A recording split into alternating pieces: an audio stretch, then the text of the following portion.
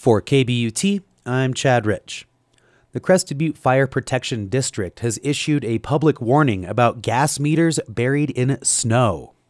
The fire department has responded to over a dozen calls in the past few days, and over half of them were for leaky gas meters.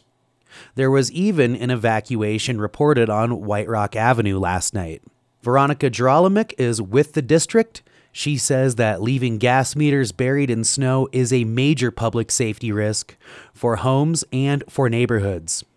We need to dig gas meters out all the way to the ground. So to prevent them from potential hazard or catastrophe, please, I beg the community to take time and go to your homes and shovel these gas meters. And when I say gas meters, also propane tanks. There's these pressure release valves that need to be exposed as well. Also vents, intake and exhausts. There's a reason for these exhausts in your homes. And so if they're buried under snow, again, there can be some potential dangers or life-threatening issues that can happen. Gerolimic says that neither the gas company nor the fire departments in the valley are responsible for digging out your meters or your vents.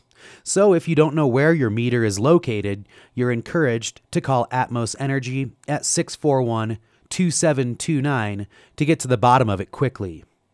She also says that if you're shoveling a roof or getting a roof shoveled, being aware of the location of the gas meter is paramount to keeping a house and a neighborhood safe.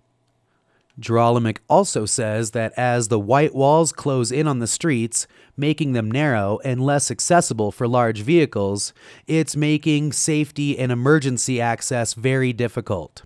The district is asking folks to make sure there's enough room for an ambulance or fire truck to get through before you leave your car parked for the day.